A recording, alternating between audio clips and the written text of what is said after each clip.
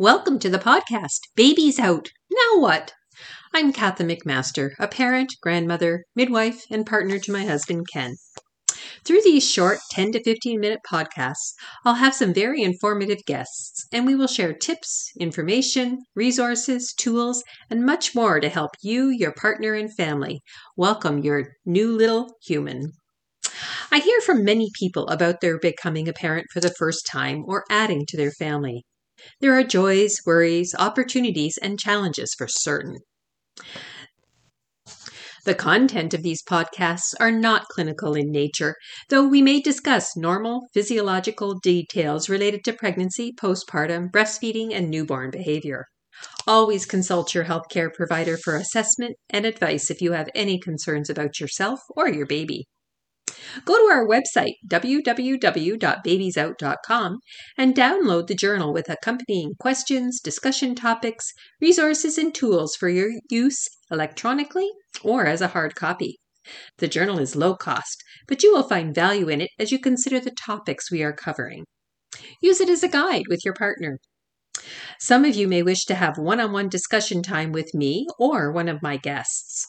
There is a Work With Me tab for registration on the website, www.babiesout.com. Now join me and let's consider Baby's Out. Now what? Hello and welcome to Baby's Out. Now what? We're starting a two-part series on day one of the baby's life. Today we're going to focus on the first 2 hours of life, and we can take a look at what affects mom and what affects baby. I have a guest today, Dr. Inara McMaster, who is a board-certified pediatrician. She's done special work in quality improvement in newborn intensive care units, led a project called Eat, Sleep, and Console, which we'll talk a little bit more about, and she served on the Donor Breast Milk Committee. Thank you for joining me today. Thank you for having me. So some people may pick up on the fact that we have the same last name, and yes, she's my daughter. Yeah. No coincidence there. Yes, so as a pediatrician and my being a midwife, it's a really interesting balance, and we've had lots of good chats about the different approaches to care and where one scope stops for a new babe and where one picks up. So maybe first we'll talk a little bit about mom in the first couple of hours after the birth, and then we'll switch over to baby and look at what happens from the time the baby's head emerges and babe's delivered right on through the first couple of hours. So with mom, now you've pushed your baby out or you've had your baby delivered via C-section, but there are a few things that are going to happen in the next couple of hours for you. The first thing, if you've had a vaginal delivery, is that you need to have the placenta delivered. And there's a couple of ways of doing that. One is expectant management. So we wait and your body will have a contraction. This can be prompted by having the baby skin to skin or having the baby latch even and start to breastfeed. And breastfeeding or skin to skin is going to stimulate more oxytocin, the same thing that put you into labor, and you will have a contraction and you'll be able to feel that your placenta is ready to come out. The other way of doing a placental delivery is called active management. So the minute after the baby's born, you'll be given one injection of oxytocin and you will have a contraction in the next 6 to 10 minutes on average. You will be able to feel your placenta come down into your vagina and be able to push it out. After your placenta is delivered, your midwife, your family physician, or your obstetrician will take a look at it and make sure it's intact and all is good. The other thing that will happen in the first couple of hours is you'll have your blood pressure checked approximately 4 to 5 times. Blood pressure changes can indicate bleeding, can indicate other clinical issues are starting to occur. So that's watched closely. You'll also have something called a fundal massage. So once the placenta is out, your midwife, physician, or obstetrician will give your fundus, the top of your uterus, a little massage just to check on bleeding and make sure it's staying firm and central. We'll also watch your bleeding and see, is it minimal? Is it increasing? Are you seeing clots? And then we can respond accordingly. You'll also be encouraged to eat and start to drink water, juice, those kinds of things. And after about an hour and a half to 2 hours, we'll suggest you get up to void if you've had a vaginal delivery. If you had a C-section, that's a different experience. You will be going on to have your abdomen repaired in surgery. And then sometimes you will be sent to a recovery room. Sometimes you'll be sent to recover in a postpartum room. And your baby may be separated from you for a short time. And in other cases, they keep the baby with you. So we'll do a totally different podcast, just looking at the C-section, the whole process, and what happens in the postpartum period of time. So that about covers mom in the first couple of hours. What about the baby then? There's a document that I like to use in our the Association of Ontario Midwives document called Normal Newborn Behavior. And I really refer to this when I start to educate parents in the in antenatal appointments, first few minutes of life, and I remind them to use it at home in the postpartum. So in the first few minutes, once baby's head emerges or baby is delivered, they are likely to just take a breath.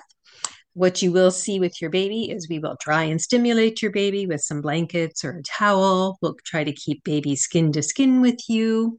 And sometimes we rub the baby's feet or the chest bone just to get a little bit more reaction and get them to give us a good cry. Generally, that happens within the first minute. However, 1 in 10 babies approximately need a bit of help with that. Can you explain a little bit more what happens in that scenario? Yeah, for sure. So about 1 in 10 babies don't take that spontaneous first breath within that first minute. And if that happens, what you will see happen is either the baby will stay on your chest and the mask will be put on top of your baby's face over the mouth and the nose, and they'll be given a few breaths. So basically, we're pushing air into their lungs to try to stimulate them. If you're in a different situation where they decide that the baby needs to go to the warmer, they'll cut your cord and take the baby away in the same room, usually, and put them on the warmer. And same thing would happen over there. They put a mask on, you're going to help your baby breathe a little bit. At that time, you're also looking at, how much oxygen is in their blood, and we'll be looking at their heart rate. Most babies, after they get a breath or two or three, will just start breathing on their own, and they're good to just keep on going. Usually watch them for a minute or two, make sure they're nice and stable, and they can go back to mom quite quickly and get back on the chest.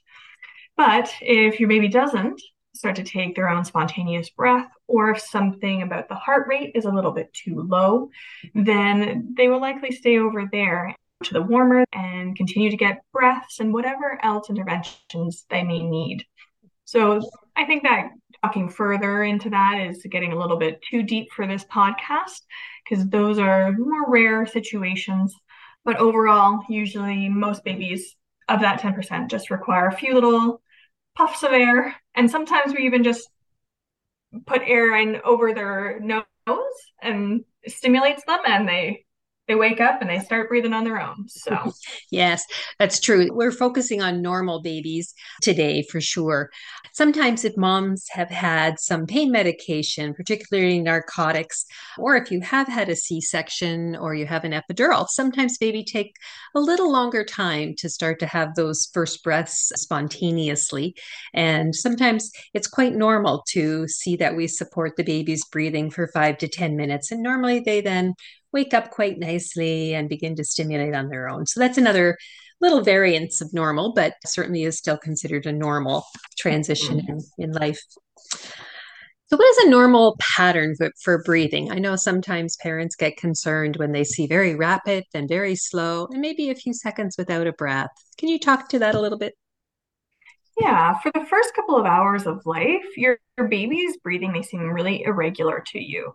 So, babies will breathe in what we call clusters. And so, they'll breathe really, really quickly, a lot of quick, fast breaths, and then they look like they pause a little bit. About 5, 10 seconds, they'll pause, and then they start breathing again, and quick, quick, quick. And this can all be very normal. Even a few little noises can be very normal. Even a few little grunting where they're making some noise at the end of their breath. They take a breath in and then they go, ah, ah.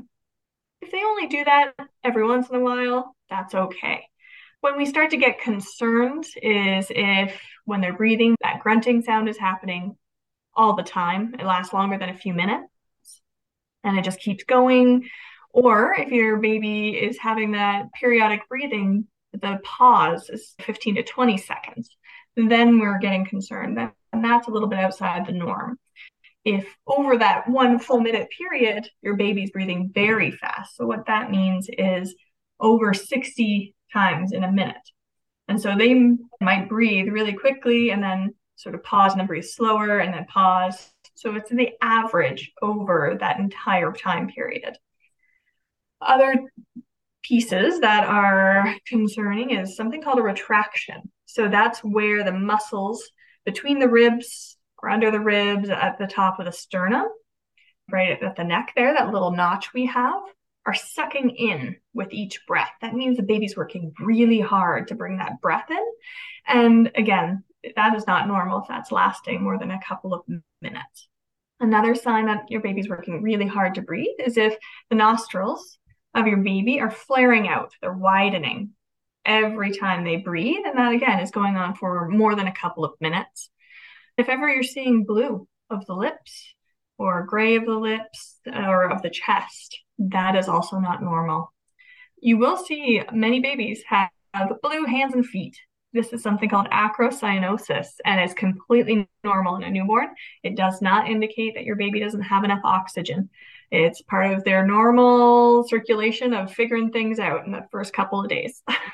Oh, that's great. Yeah, very important to know. I even find that babies, if someone's being breastfed, that their leg or their arm that has the pressure on it might change color. But then as soon as you put your baby upright and that pressure's off, it returns to a lovely pink. I just wanted to mention something. I know some of the listeners will be people who have entertained or have had home births. And at a home birth, your midwife will also have all the equipment necessary to do assistance for your baby's transition in those first few minutes. So talk to your midwife about what they bring to your home, take a look at the equipment, and rest assured that there's stabilization there for your baby, whether it's a home birth or a hospital birth. Mhm. Let's talk about the temperature. Then dry stimulate. We want to change those blankets for that baby. We want to get a hat on the baby right away. And we're going to check the babe's temperature. 36.5 Celsius to 37.5 Celsius would be a normal range that we're looking for. So when are we getting concerned about a higher or a lower temperature? Yeah, absolutely. So anytime your baby's temperature is under 36.5 degrees Celsius, that is a concern. So what you want to do there is you want to put your baby skin to skin with you, cover them up with a blanket, and take the temperature again after about 30 minutes. If the temperature is still below 36.5 at that time, they need to be seen by a provider. That is not normal and can be a sign of an infection. Now, if your baby's temperature is 38.0 degrees Celsius or higher, they need to be seen by a midwife, provider, pediatrician, somebody, because that's very high temperature. It's considered a fever in a newborn, and again, that can be a sign of an infection. Now, if we're kind of in this in between sort of 37.5 to 37.9 degrees Celsius range, you know, in there you can actually just remove a layer of clothing and take another temperature in 30 minutes. And if it has normalized, fantastic. And if it continues to be over that, and at that point, again, it's a matter of just reaching out and having the baby assessed by a provider just to make sure nothing else is going on at that time. Yeah, those are great, right? Great suggestions. The other thing, what you mentioned, skin to skin, you can see such a great improvement with babies in the first couple of hours of dedicated skin to skin time. So I know as a midwife, we try and keep that time sacred and not move the baby off mom or dad or the partner or grandparent for that first 2 hours of time. You certainly see blood sugars regulate the baby's blood pressure if your baby is having that monitored. The breathing will change. And also, it's a great way to get the temperature regulated. At a home birth and in some hospitals, we're birthing babies in water. And just like when you go swimming, afterwards, your core temperature can drop a little bit. So, those babies in particular really benefit from an extended skin to skin period to get that temperature stabilized. Skin to skin is wonderful. It does so much for the baby and for mom. It is a calming and relaxing effect on both mom and baby. As you were saying, it helps regulate the heart rate, breathing. It actually helps the baby to digest better and have more interest in feeding, helps to regulate their temperature. It actually also regulates their stress hormone as well, and actually helps to stabilize their blood sugars right after birth. So all of these things are absolutely fantastic. So definitely encouraging skin to skin whenever it is safe and possible to do. And this can be skin to skin with mom, dad, any partner, whomever is the primary caregivers. Absolutely. Everybody should be doing skin to skin because this actually also improves the bonding between baby and the caregivers. Mhm. And that's a great point. And bonding is such an issue today in our society where people get distracted very easily. So I try to encourage people to keep that first 2 hours sacred. So also they have that dedicated time and maybe keep social media and your phone out of it. Take a few pictures and then just rest and enjoy your baby and really start to build that bond and that time and dedication to each other. So that's great. What is your advice around feeding on day one of this baby, or especially the first 2 hours? What are you suggesting there? So many babies in the first 15, 20 minutes after birth are going to start looking for the nipple. If that is your nipple or if that is an artificial nipple, both are fantastic. Okay. In my opinion, a fed baby is a happy, healthy baby. So if you're using formula, fantastic. If you're going to breastfeed, fantastic. If you're going to do a combination of both, fantastic. We just want your baby fed. Yes, yes. um, We find that when babies are doing skin to skin, especially if it's been a physiologic birth with very little medication, babies will actually just scoot down and find that nipple, and the latch is really lovely. Sometimes, if somebody has had medication, especially in later stages of labor, that baby might need a little bit more assistance, a little more time to be able to latch onto a nipple. And there's some really great ways of getting a good latch. So there is a future podcast booked already for just breastfeeding and discussion of that, and another one on formula feeding. So we'll look forward to that in future. Yes, generally in the first 2 hours, it's if baby wants to eat, feed the baby. If baby wants to sleep, take advantage of that. Have the baby skin to skin and sleep. And I generally say for the first 24 hours, when baby's awake, feed them. When baby's sleeping, sleep. But making sure that's at least every 3 to 4 hours, baby's getting to breast. And then when baby's 24 hours, to start to get that baby on every 2 to 2.5 hours, especially if you're breastfeeding, because now that's going to bring on your milk for day three. So we'll look at that in more detail. But and what about a formula fed baby? When would the first offering of that formula be? usually around 2 to 4 hours of life if they're showing any interest. So oftentimes babies will be sleepy when they first come out, especially if you think about all the things that they're having to do. And so they may be very sleepy and not interested in feeding. But usually around 2 hours of life is when we want to start introducing food and seeing if they have an interest. And then they also have another period of time where they get very sleepy, and it's around 8 to 12 hours of life. So if they get really sleepy, generally we don't get too concerned at that point as well. And I think folks should remember that whether you're breastfeeding or bottle feeding your baby, that the baby's tummy is really tiny on the first day, about the size of a cherry. So if your baby only goes to breast or only takes 5 milliliters of formula, which is about a teaspoon, that's probably plenty for that little belly. So, what we actually Mhm. encourage people to do is look at the output of the baby and don't worry so much about the input. Day one pee, one poop, you're likely to get more than that. Day two, two and two. And that's about all we're talking about in these two first podcasts. So let's leave it at that. And remember, the first stool of the baby, we often say it's like road tar. It's called meconium. It's been the amniotic fluid, the hair and skin cells that they were practice breathing in utero. And that's now becoming their output. And it takes a couple days to clear that. So make sure you're really using a good protective diaper cream on your babe because it'll be much easier for you to clean up that little bottom as those first meconium stools do come through. Any thoughts on stool, Inara? It's very common not to have any stool for the first 24 to 48 hours. We don't get concerned if there's no poop until around closing it on the 72-hour mark.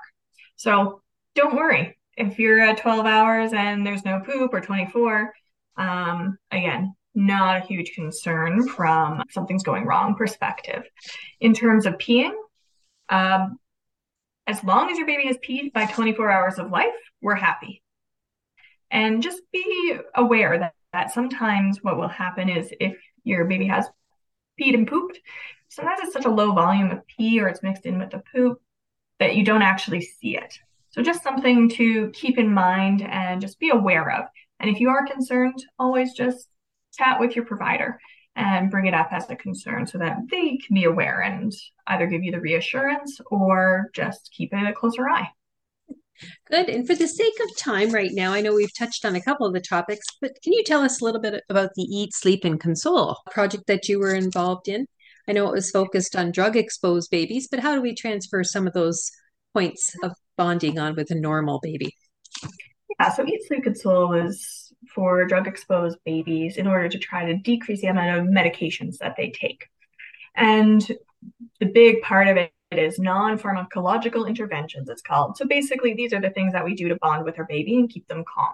So being near your baby is important, making sure that the room is lower lights, lower stimulation, quieter.